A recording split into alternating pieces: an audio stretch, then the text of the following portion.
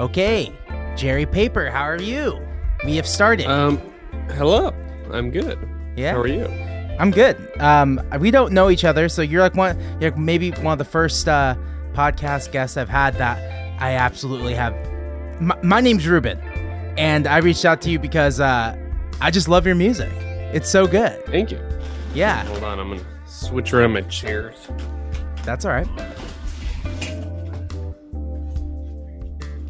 All right. Okay. There we go. Nice. So I just wanted to ask, I guess we can honestly talk about anything and everything, Yeah, and whatever you want to talk about. But you are one of the few people who released music this year. At least there's a lot of people releasing singles, but you put out like a full album this year, and certainly this year is not what you thought it was gonna be. So absolutely not. So how's it going? Like, how are you feeling? How's the record doing? How are you doing? I don't know. Yeah, I mean, it's definitely weird, very weird to release music now just because, I don't know, I feel like the only way that I really see how, I mean, I don't know, I don't really know even what how the music is doing means. Yeah. Like, I mean, I don't know, I can never really tell what's going on unless I'm at a show. Totally. And it's fun. Yeah. So, yeah, I felt very disconnected from music this year. Yes. Yeah. I've talked to a lot of people, and it kind of feels that way. Like, I don't know a lot of musicians who are even. A lot of people don't feel motivated to write. Like, are you still writing right now? How are you feeling? Barely. I mean, I kind of took like a few month break just because. When have I ever been able to do that? I don't know. It just feels like music has been such a central part of my like sense of self for, since I was a young teenager. Yeah. So this was kind of the first time that ultimately it's been like ripped away from all of us. Yeah. Yeah. But this is the first time where I've really taken the time to like step away and be like, who am I? Like, totally. What's going on? So I feel like that it's been interesting to be able to do that. And I think, for a little while I was like, yeah, I'm doing this on purpose. And then I think in the past few days, I'm like, I'm not doing it on purpose. I miss it so much. Like I miss my normal life. How long have you been playing music? I mean, since I was a kid, in some way or another, just, always took music lessons, played music. But what was your first, cause you play almost everything, right? Yeah, everything, like, I feel like a lot rock of band, things like not very well. Yeah. What was first?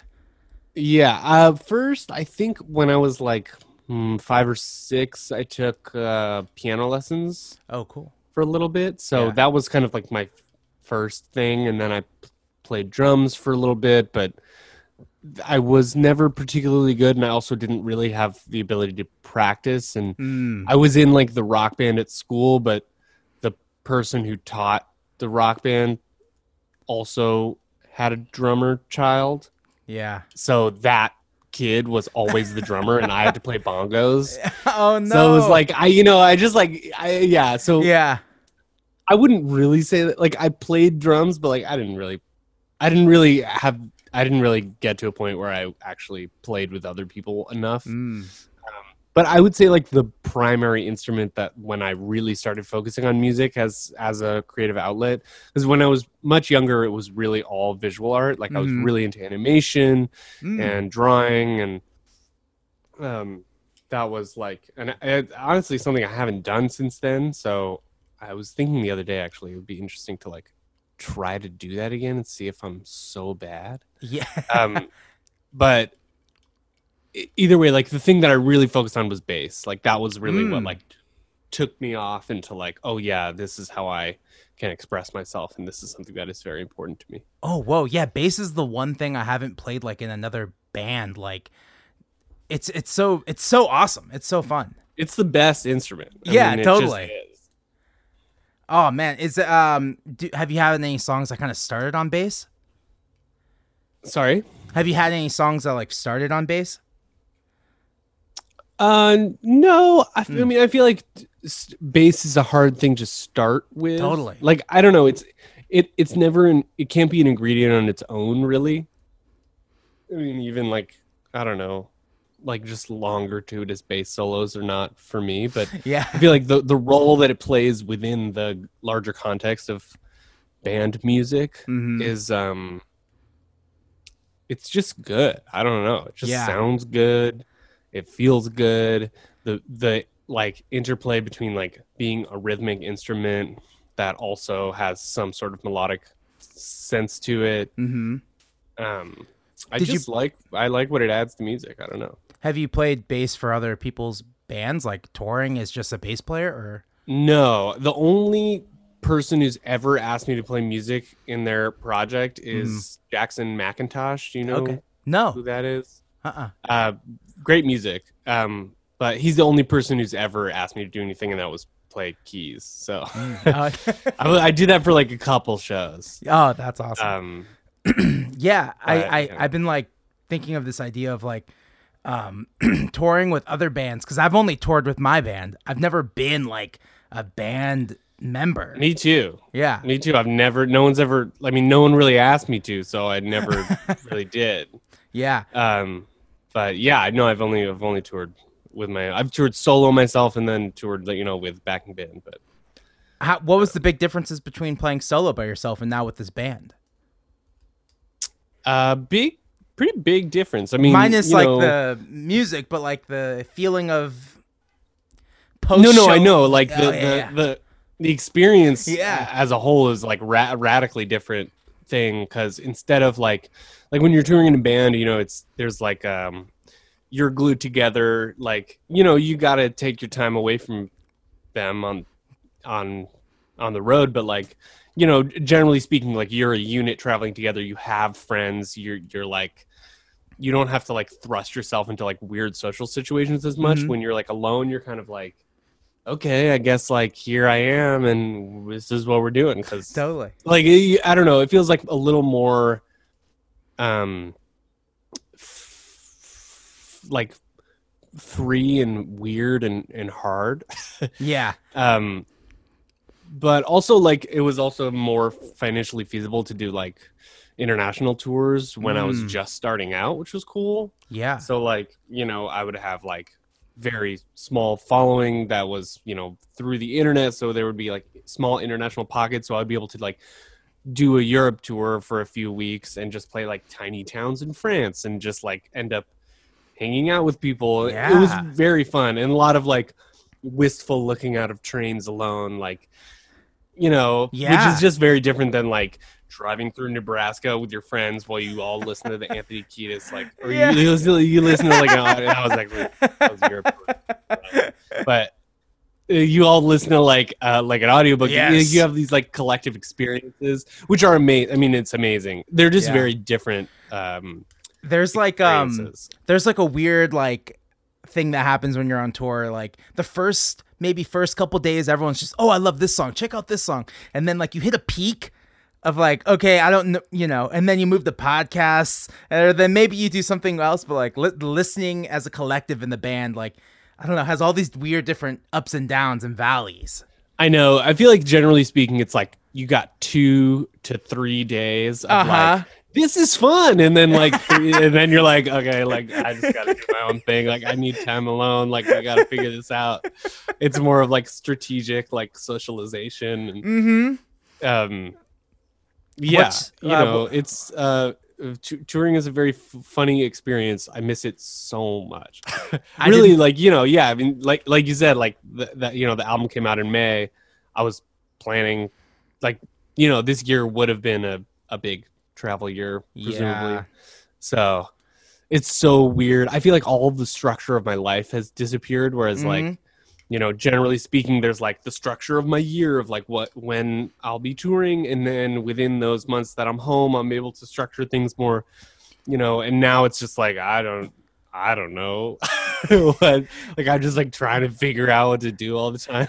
I've always think of my life like 6 months ahead. Like I'm always looking forward to something. Oh, we're going to record in 6 months. Okay, after that, then we're going to tour. And it's like, oh, I'm just hanging now. Yeah. My girlfriend thought it was still I know. April. Now it's like, yeah, exactly. It's like, it's so confusing. Like I get emails from like one of my booking agents being like, so maybe like at this dates we can do it. I'm like, listen, I don't. How am I supposed to know? Like, why should I even try? Like, let's just wait and see what happens. Totally. And then when it's over, we'll figure it out. Oh man, yeah. I see a lot of people rescheduling dates for next year. I'm like, oh, that's optimistic. That's very optimistic. Yeah, I'm like, what? Like, I don't know.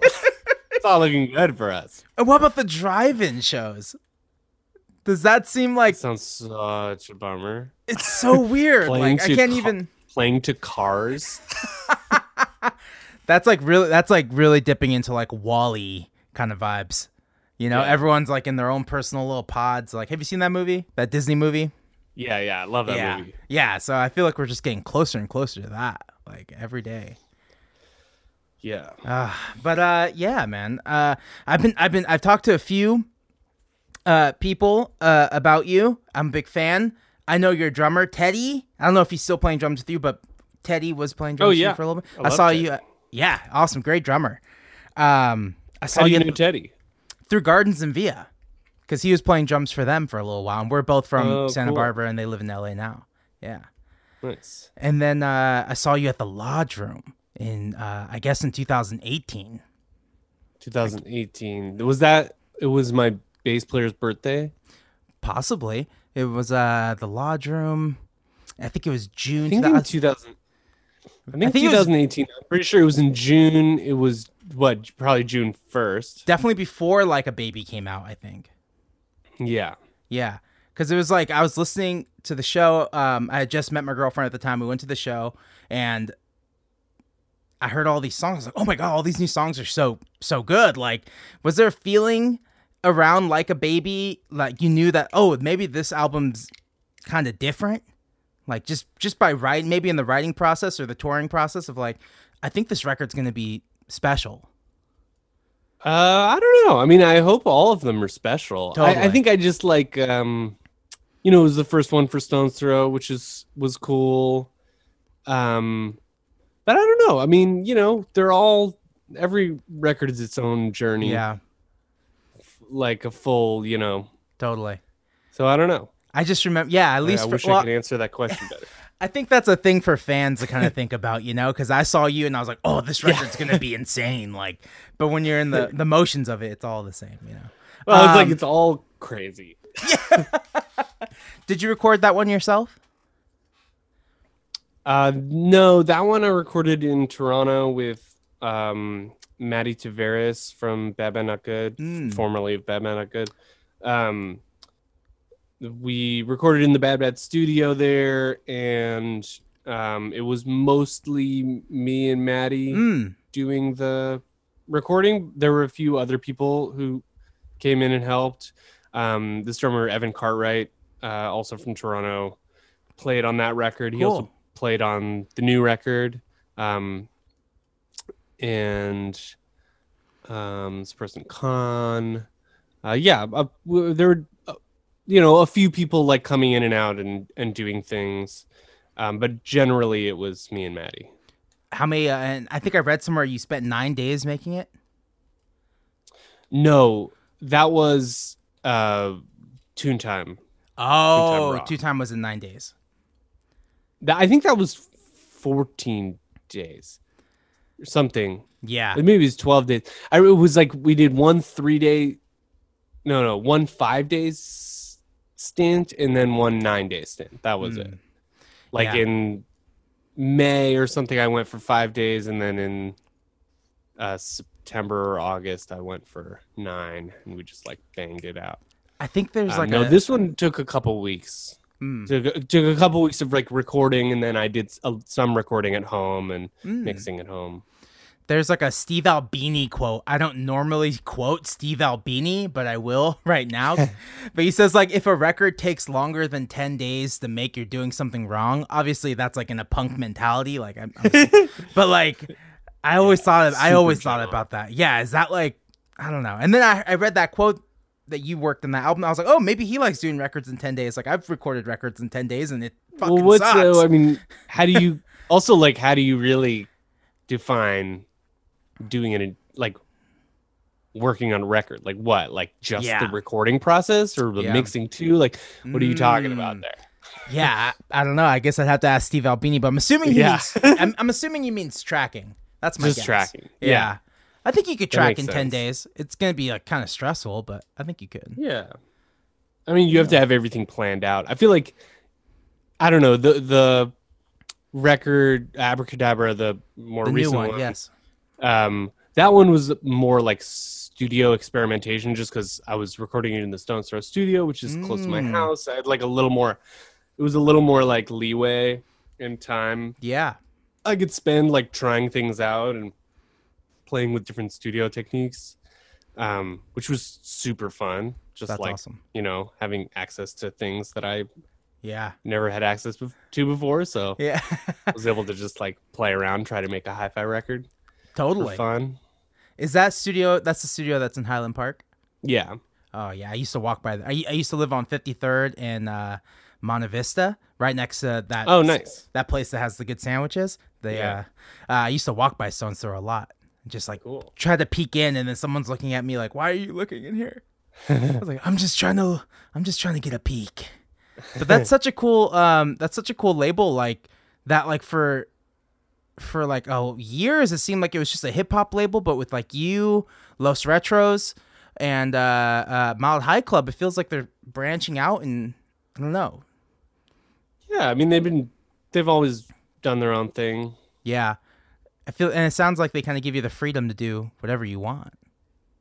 Yeah, definitely. There's really no nice. They don't have any like I don't know, input on the records, which is cool. That's so cool. Yeah. What else could you ask for, I guess, Yeah. I asked the internet for some questions, and somebody asked they wanted to know how the collaboration with Wise Blood came together. I've known Natalie for years. And yeah, I mean, I knew her in New York, when we both lived there.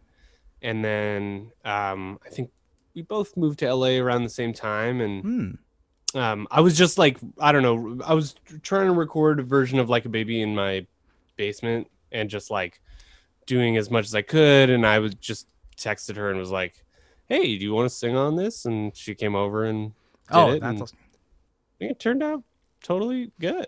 Yeah. That's awesome. Another thing I read, somebody also asked about drum microphone placements. I don't know if you want to get too deep into that, but go ahead. I mean, I don't know. I don't even know. Yeah. The microphone you're using right now, do you do a lot of vocals with that? Oh, this, yeah. Yeah, the AKGs. That's awesome. Love it. Yeah. Yeah, drums, I don't know. I mean, I don't know. I'm not an engineer. Okay, yeah. So what's your setup at home? You said you also record some stuff at home. Is it kind of just like a basic Focusrite, or like what kind of stuff are you using? Yeah, I mean, I do some stuff at home, not like a ton. I mostly do like demoing and stuff. Oh, okay, cool. And then like I'll do like, I don't know, sometimes I do soundtracks for things and I'll do that at home. Oh yeah. I watched the Day World. Oh yeah, Day World. Yeah, that's the best. It was hilarious. Yeah, I know. I wish there was more of that. I watched that and I just like was thinking about, it made me think about the first time I started watching Adult Swim. I don't know if you're a big fan of that channel. And it just made me feel like, oh man, I really have been. I was in the 6th grade when Adult Swim came out, so I don't know. What's your relationship with Adult Swim? Not professionally, but just like the kind of content that is produced. Like I see like a lot of like, I mean, similarities there. When I was a kid too, I just like, I was really into animation when I was much younger, so I just loved Cartoon Network in general. Just loved watching cartoons, Hanna-Barbera cartoons, like so I remember also like when I was able to just stay up a little late, and then it would be like Space Ghost Coast to Coast and the Brak Show. Like I just remember like loving that shit so much. Yeah. So it was I don't know. I mean, as a kid, I remember it being a very exciting thing. Yeah, did you see they're all on HBO Max now?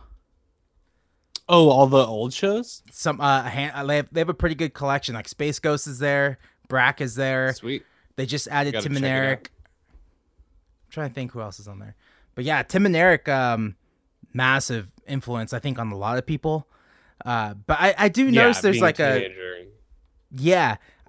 love a lot of the videos I see you in, because it feels like an Adult Swim kind of vibe, and I was always just curious on the influence there and how much there was.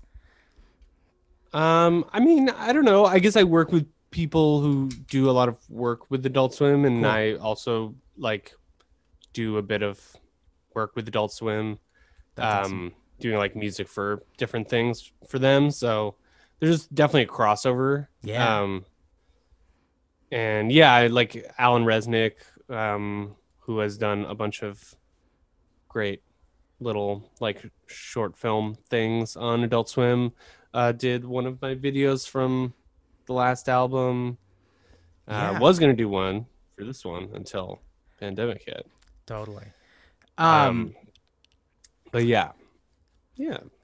How serious were you with animation? How close were we to just never hearing your music and just you? I mean, it was like all I wanted to do when I was like 8. So It didn't get much further than that. But like I was like obsessed. Like it was my that was my fantasy. Nice. And when did music take over? I mean, I didn't really start taking it more. I wouldn't say seriously so much as like it didn't start to become like a creative focus until I was like 14, maybe. And then I would just like spend a lot of time just like making albums in my room. So I would just like be like, okay, now I'm gonna write 13 songs and record them, and then I would just like make an album and be like, cool, I made an album. Now it's time to make another one. Just like make albums. Are those albums anywhere? Fun. No. I mean, they're just like they were just like a teenager making music for fun. Yeah. I mean, not that there's really that much difference between what I do now and then, but it was just like, kids are stupid and the things they make are like I wouldn't want to listen to it. Yeah. I think I've been pretty fortunate. I mean, maybe it's of interest to somebody, but the diehards. I don't know. I'd have to find them. Yeah. I think I've been pretty fortunate that MySpace like wiped away all the music. So now all my old high school bands are they're gone. The music's gone. There's no proof. Does MySpace still exist? Oh yeah. You're talking to a MySpace artist of the year of the month. I think like in 2015 or something weird like that. It was so weird. It's made it into this new decade. I'm gonna look it up right now. Oh yeah. I just got an email that someone tried to connect with me on MySpace. On my burner email. MySpace.com still exists. Oh yeah. Ariana Grande's on here. We got Foo Fighters. Rock and roll. Wow. Fascinating. It has to be losing. There's no way they make money on that website anymore. Like, yeah, I mean, who uses it? I guess the Mariah Carey does, according to the homepage. Yeah. Very confusing. Yeah. It's very confusing what MySpace is right now. I know. Weird. I haven't tried to log in a very, very long time. Yeah. Another thing I saw you on is Eternal Family on YouTube. What's the story behind that channel? I mean, it's not a YouTube channel. It's a full on streaming service. It's its own website. You can get like an app on Apple TV and watch stuff. The YouTube is just to promote the shows. But yeah, I mean, I was doing a couple shows on there. I more consistently do one, but there's one that's just like experimental animation mixed with like I'll pump out like 10 or 11 minutes of like just kind of experimental music, and then someone will animate to it. So we have 2 episodes of that one called Transmissions from Boink. Cool. And then I have my own show called Jerry Paper Teaches. Yep. Which is super fun. We just did a live stream version on eternal.tv. The website is eternal.tv. We'll put it up there. We just did a live stream that was like a remix contest for the previous episode of the show, which was so fun. It's awesome. Archived on there if you I will definitely. It's like $5 a month. It's a really cool service. It started by one of my best friends, someone I love deeply, Cole Kush, who, it's like kind of, I don't know. I mean, I think it's growing into like, worker-owned creative collective thing of like, the only streaming service that operates like that, where totally the proceeds are like, if you subscribe for $5, 60% of that goes to the creators who are making the things. 40% just goes to like running the back end of the website, which is, it's extremely cool and wonderful. And there's so much good stuff on there. There's like a lot of, weird new shows. There's like Mac DeMarco has like a recording techniques show. There's like, my friend Jason Harvey is actually doing a live stream today in an hour, which I think will be very good. He's like one of the funniest people I know. That's awesome. I love him very much. Yeah. But yeah, that's great. They have a lot of like a Film Board of Canada stuff too, like kind of like weird documentaries. Yeah, it's great. It must be great to have something like other than music to be able to be creative with and to do something like that. Yeah, definitely. Yeah, I mean, it's always good to have many outlets. That's the whole reason, the point of this thing, like. It's just something to do. That makes sense. And it's it's like something it's like something I can put out that isn't me. Like I can't release a song like every week, but I can do a podcast every week, someone wanted to know your favorite city pop record. I don't know if you're a big city pop fan. I don't know. I'm not good at favorite. Yeah. I'm not good at that concept.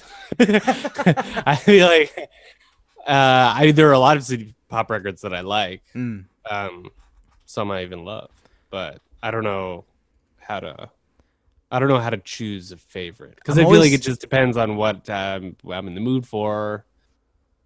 What time of day it is, what activity I'm putting it on during. Am I driving? Am I doing dishes? Am I just sitting there?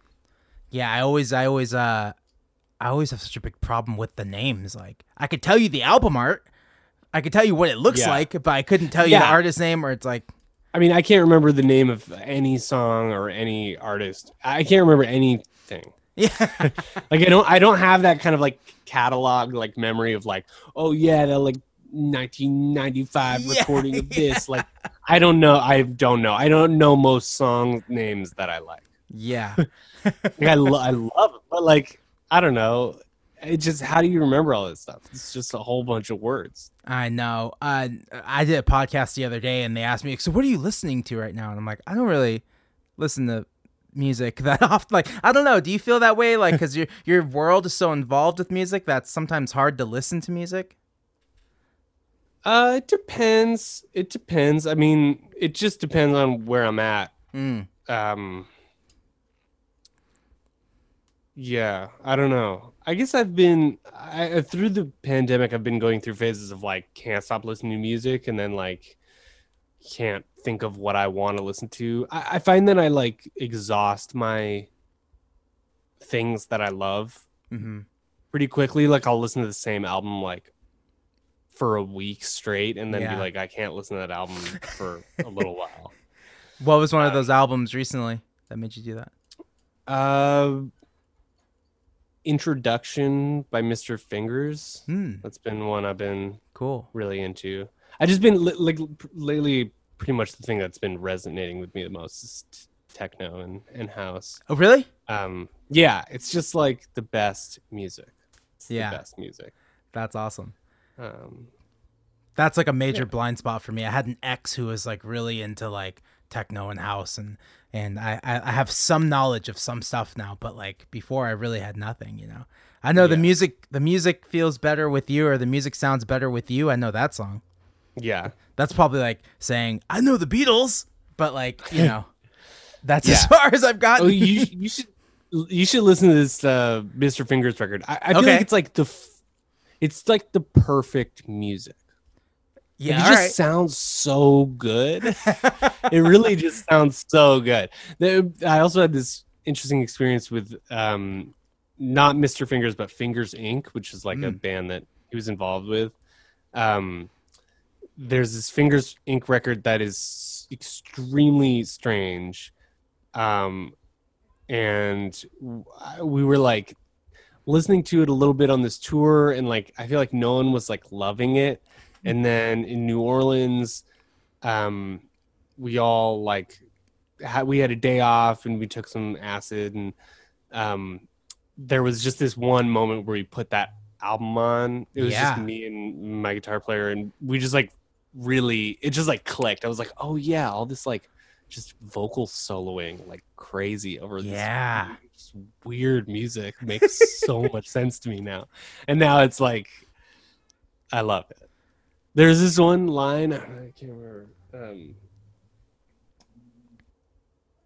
There's this one line where someone just keeps saying like, "Oh, that flavor is not for me," like over and over again. It's so good. It just makes me so happy. Sometimes, you know, like an acid trip or something like that can really like open it up to new experiences. You know. Yeah. That when I was a teenager, that unlocked disco for me. Really? Yeah. It was I was like very closed off. I was very closed off as a teenager in general, and just like very stubborn and very much like had very clear ideas of like what is good and what is not good. But like just had a series of like unlocking experiences where I was like, actually, like maybe there are many different kinds of good and many different ways to experience the world, and totally became, I think, a bit of a more open person. Yeah, my uncle was like falling into his schizophrenic phase, like right when we were getting towards the end of high school, and he went on this crazy rant one night, and I was just like listening to him go through this rant, and it was just about like what makes good and bad music. Nothing. It's all subjective. It's all like, I was like, wow, and that's what I was like, you know what? I need to drop my fucking ego and just like, if it's good, it's good. And that's why I have a problem with the phrase guilty pleasure. I don't have guilty pleasure. Yeah. I like it. If I like it, I like it. And I, you know.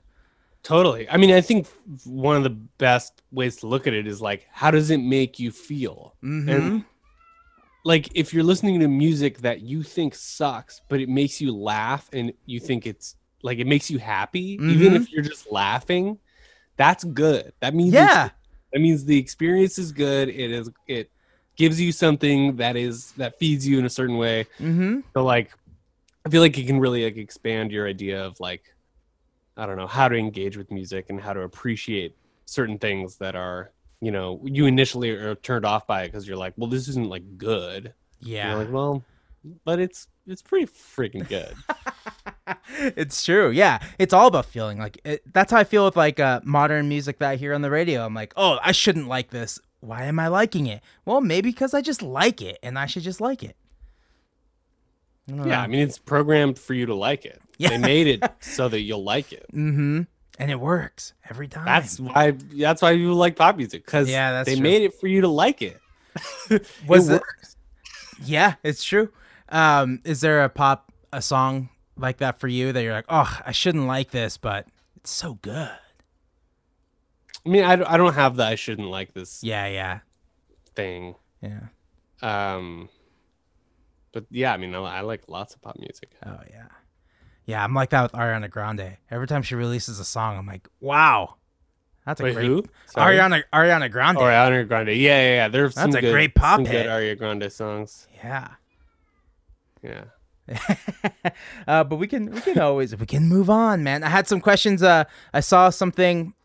I read a bunch of interviews yesterday prepping for this because I don't like asking the same questions, but like, you know, you can always touch on stuff. But like, who are your like 70s Brazilian idols? I've noticed you've talked a lot about loving bossa nova and you know, 70s Brazil music. Like, who are some of your people? Yeah, I really like Hilden. Na Rua, Na Chuva, Na Fazenda.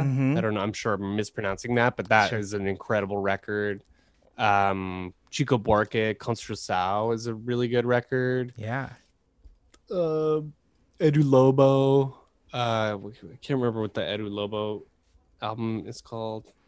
I can't conjure it.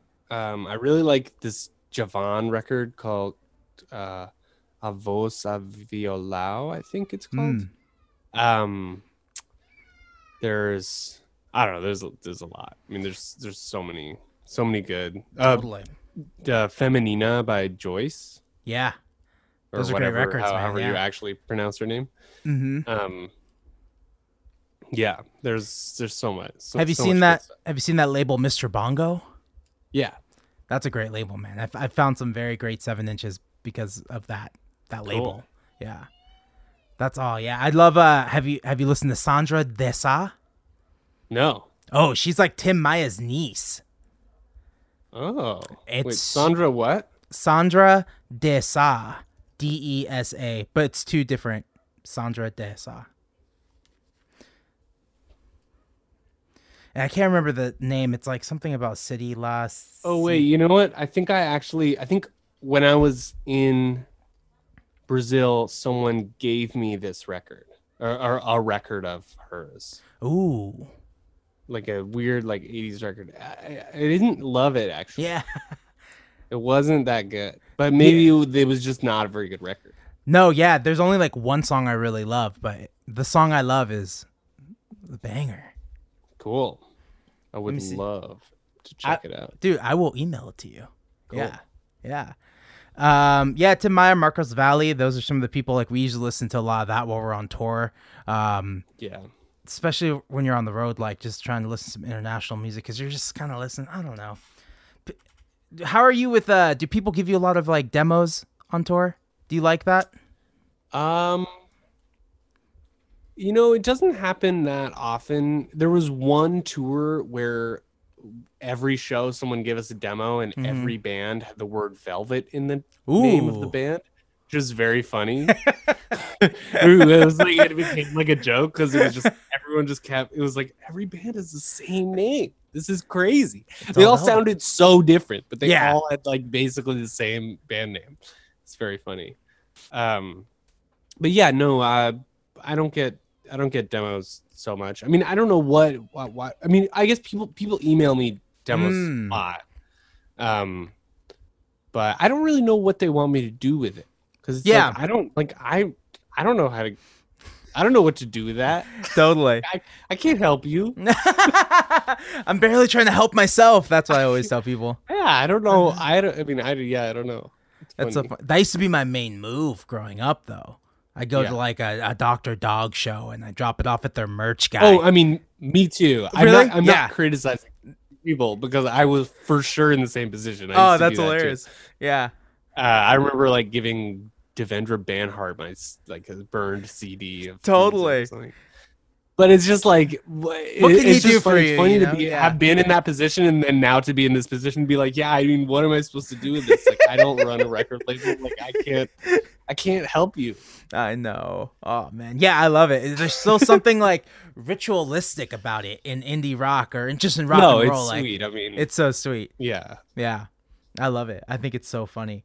But yeah, exactly. What the hell I can barely help myself. But I did read somewhere that you like, this kind of connects, like you asking, the dude from Mile High Club to talk to Peanut Butter Wolf for you. That seems like something for me that would give me so much anxiety.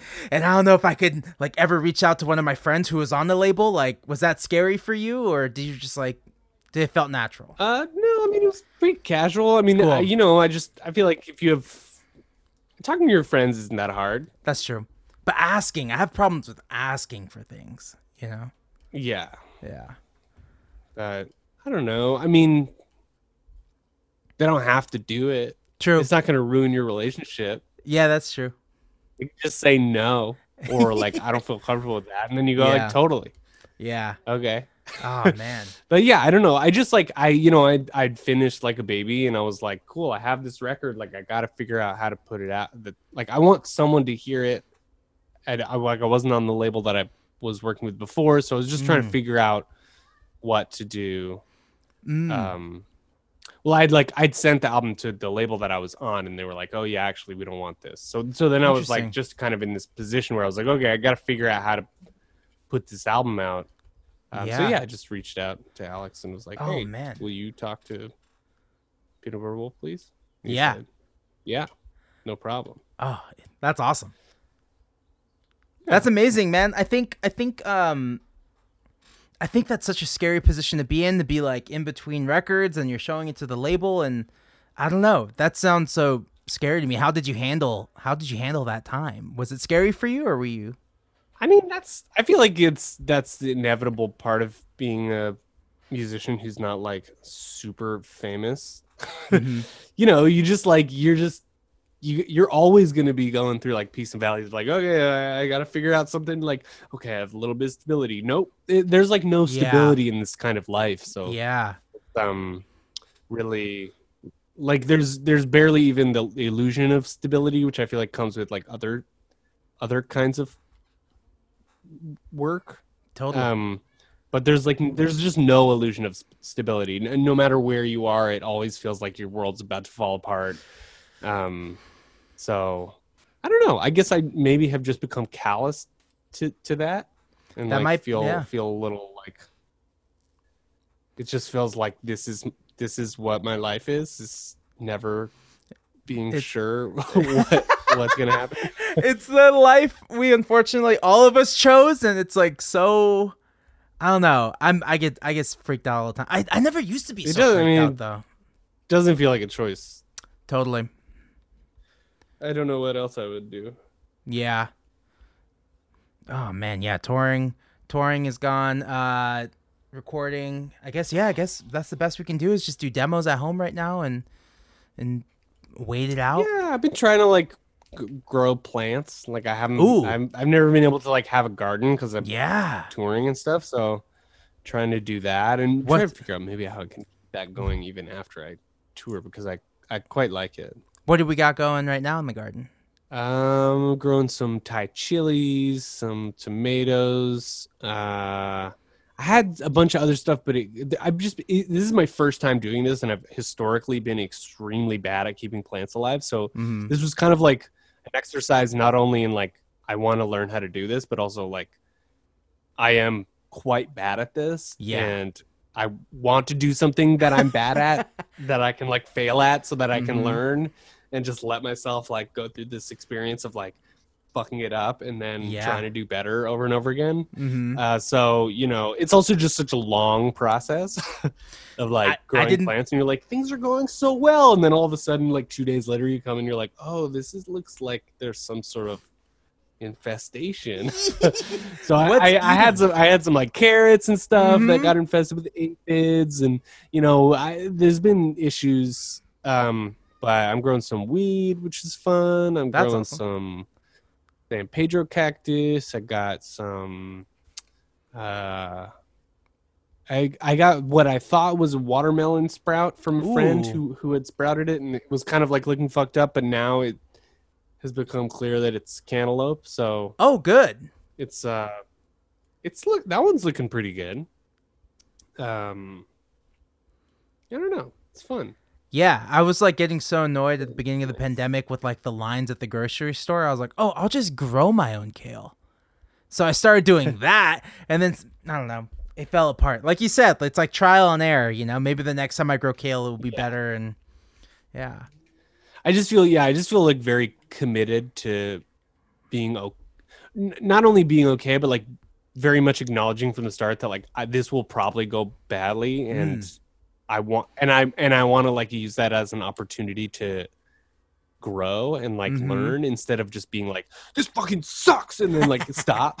Which I feel like is like, you know, a pretty I think that's a healthy a normal way. response. Yeah. So I'm trying to, you know, do you think you use do you think you kind of have that mindset for a lot of things you do in life? Yeah, I would say so. I mean, definitely, like when I don't have that mindset, I am paralyzed and I don't end up doing anything. So like when I'm making music and I'm thinking about getting it right, then I end up not making music. But if I'm making music just because I'm okay with writing like if I'm writing a song and I'm okay with writing a bad song, then the song will get done. But if I'm writing a song and I'm like, this song has to be so good, then I will never finish writing that song. Yeah. Because I'll just be paralyzed by being like, is this good? And I'm like, what does that even mean? Like, I'm just making music because this is my way of expressing myself. If I get lost in, you know, the idea that I have to do it right, then I'm lost in like a weird framework that actually has nothing to do with music. I think that's a great way to battle like writer's block, which is just like get it done, just like finish something, even if it's not like how you may want it, but just to say it's done. And it's important to be able to complete things, I think.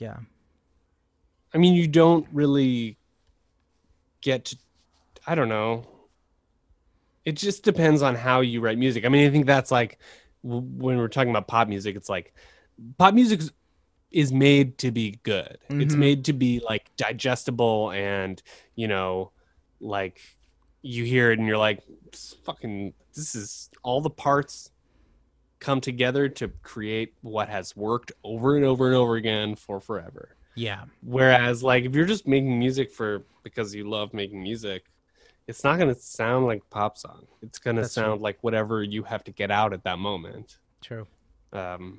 Which, like, again, like, there's nothing wrong with either way. They're just not the same. With your lyrics, I've noticed that they're, you know, in the best way. They're all over the place, like in the best way, you know? Like they seem like they're about different stories. Are these stories about your life, or perhaps stories that you read somewhere, or...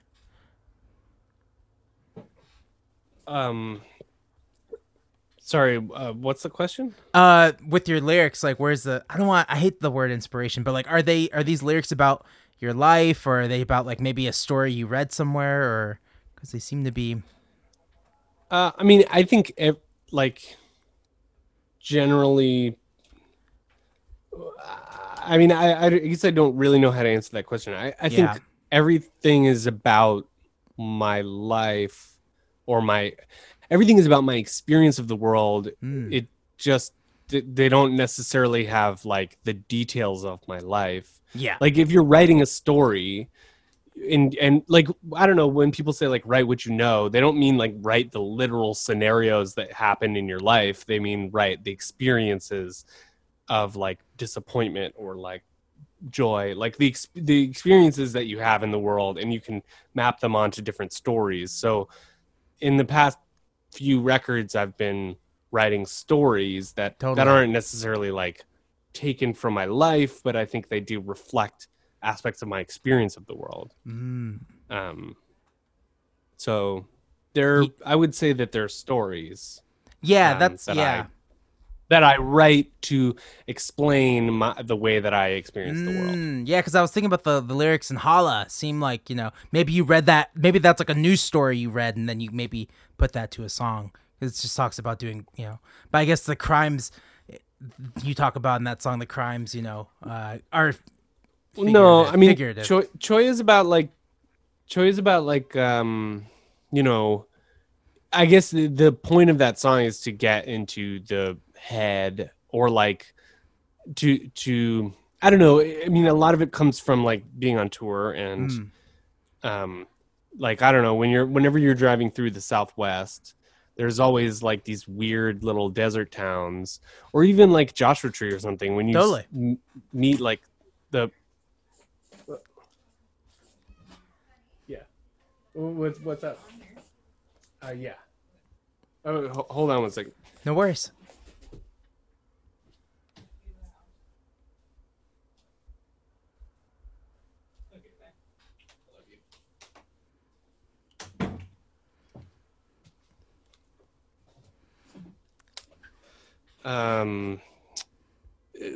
Basically just like to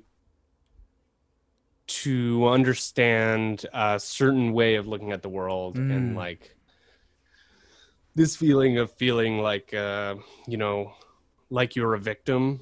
Like I feel like this victim mentality of the American right in particular was something that, I don't know, I just felt like to explore that in not such a caricature-ish, well, maybe that's not the right word, but like to explore that in a way that's not just like, look at this right-wing idiot, but to look at like just a person who might have some experiences that you relate to and some that you don't. So like, you know, someone who lives in the desert and likes to play the piano and uses a lot of lip balm. Like, I don't know, just like trying to create this experience that wasn't so straightforward, I guess. Yeah, that seems like a great way to look at the world, and maybe even like a great writing exercise for people. Like, I think a lot of people who do listen to this podcast are just like aspiring musicians and writers. Cause that's like the people who DM me and tell me they love it. So it's like, I think it's great for people to hear that, man. Like, you can kind of like get inspiration from anywhere, and you don't always have to write about yourself, or this is the way you conceptualize the world. Yeah, or like you take an experience that you have of like, I don't know, like let's say you are going through a breakup. You don't have to write a song about a breakup. You can, there are like a million different kinds of loss that a person can experience in the world. Like you don't have to be so literal all the time. Like I think it can be interesting to map experiences onto different stories and investigate like the feelings that you have through different things, or like, I don't know, I mean, I feel like maybe there's no way that I can explain that clearer right now. That's okay. Yeah. Another song my girlfriend asked me to talk to you about was Reprogram Yourself.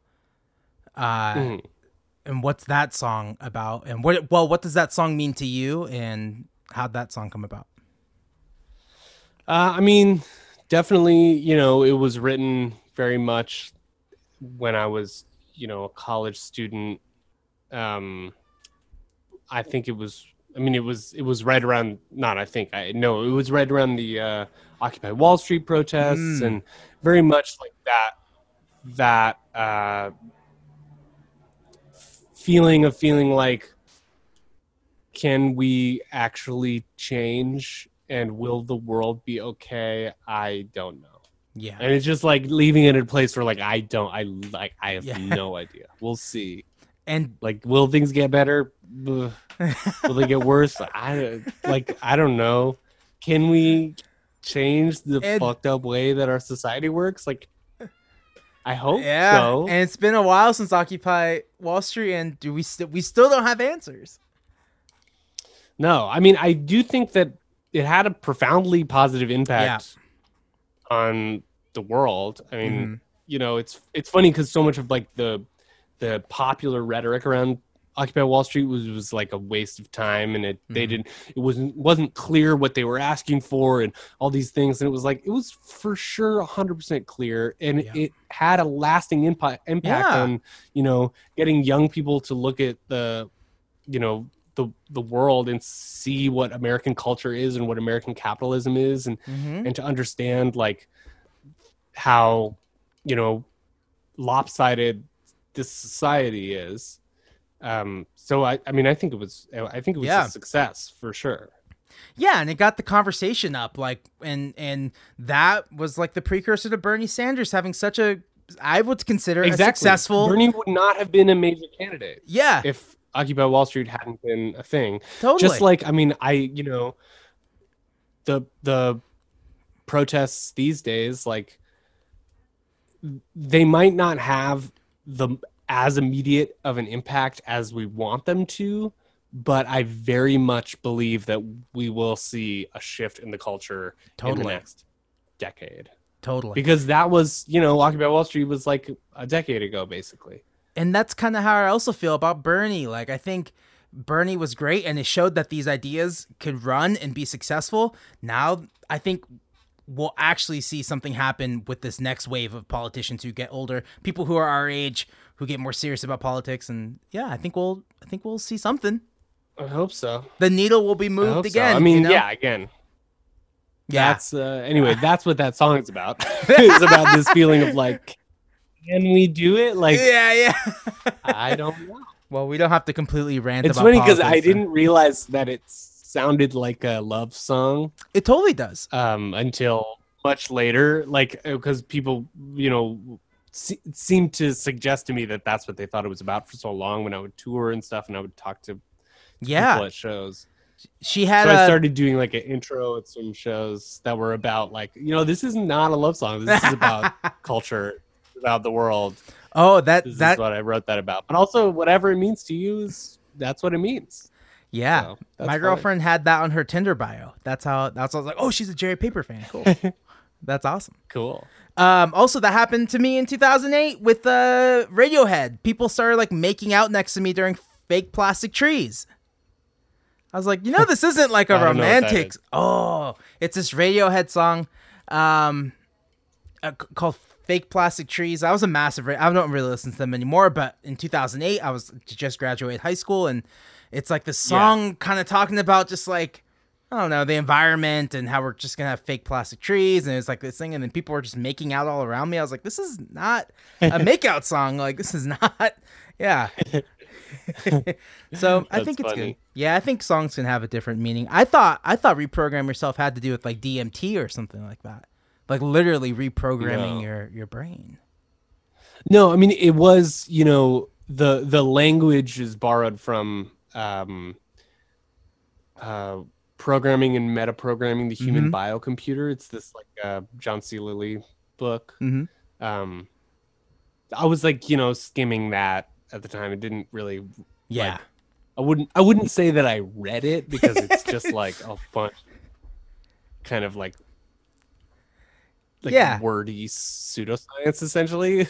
But I very much like enjoyed like skimming it and looking at different ideas and playing with those ideas. So the phrasing is borrowed from that, but the song itself is more about people gonna be okay. Aw, I know. I feel that. A few more questions and then I'll let you go. Thanks so much for talking to me. Yeah, no problem. I was gonna ask one thing I missed while we were talking about Dayworld. Did you like scoring? Do you like doing that kind of stuff?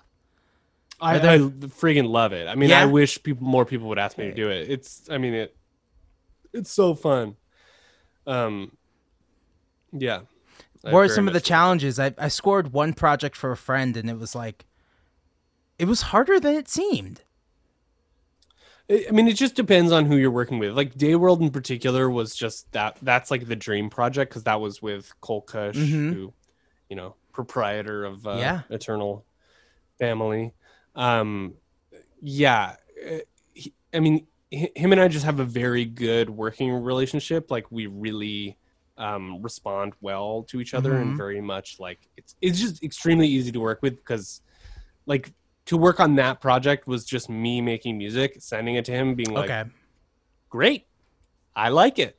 Awesome. And it'll be like, cool. So that was it. That's fun. And then like there are certain other people that I've worked with that are it can be similar in certain ways. And yeah, I think it just depends on how much your sensibilities jive, your like artistic sensibilities. Because if you're working with someone who like there's certain people you work with who will just be like, yeah, I want something that's like very specifically this. And then you're like, okay, trying to find emotions Yeah, like getting the emotion of the scene and trying to match it with the music is like, yeah.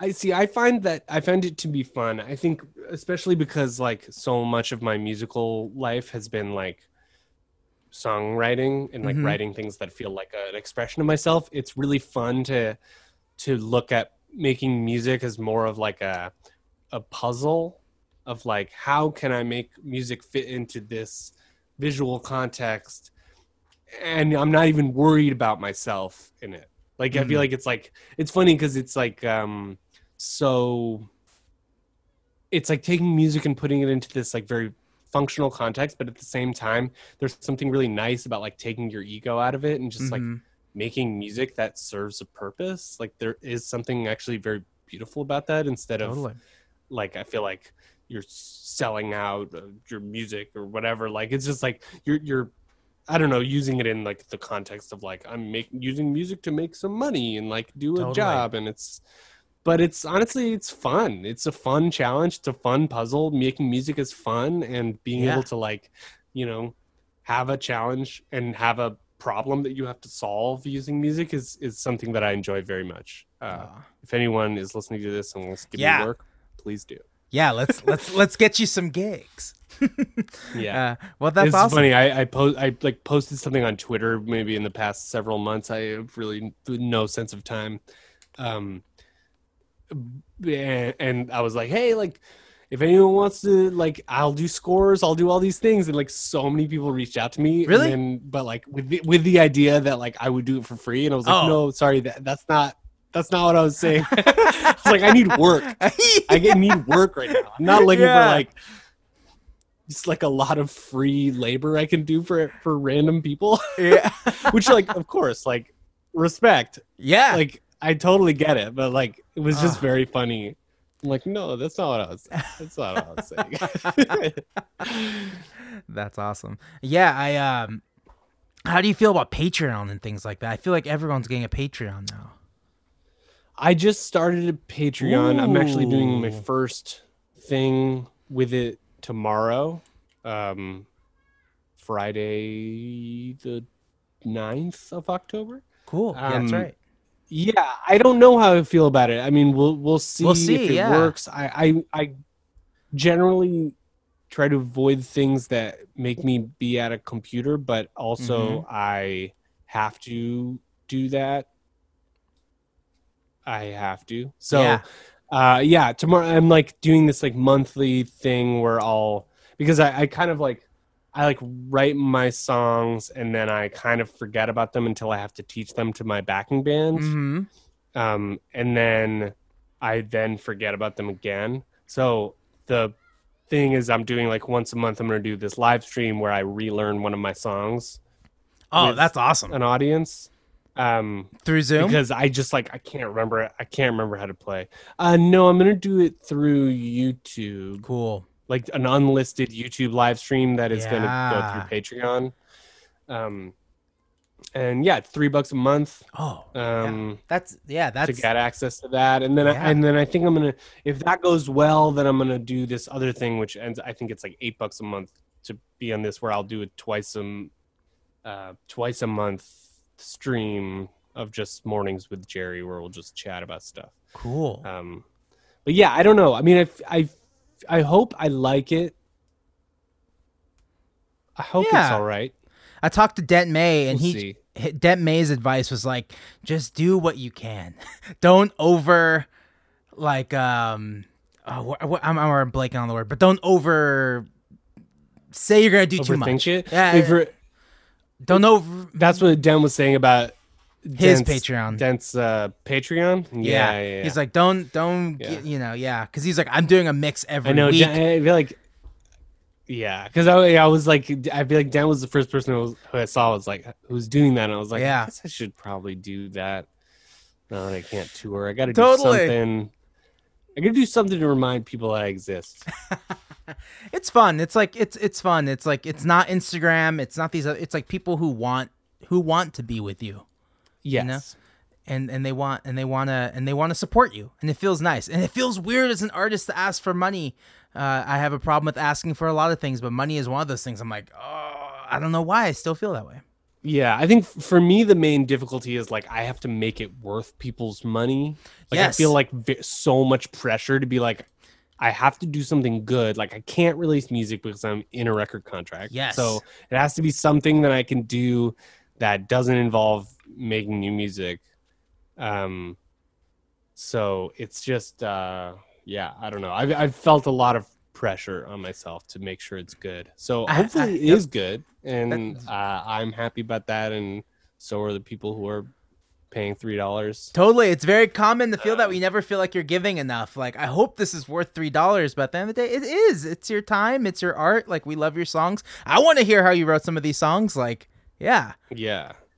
I know. Totally worth it. It's funny also because like the Eternal Family thing is $5 a month, and most people don't know what it is, and it's just funny because it's like so much work goes into that. Like we really like spend. I mean, I don't do as much work as my collaborator Dan Straight, who just spends so much time editing and all these things. Like he's really the person who. Oh, the edits are so great most of the time. But yeah, it's just funny to like put so much work into something that you really get so.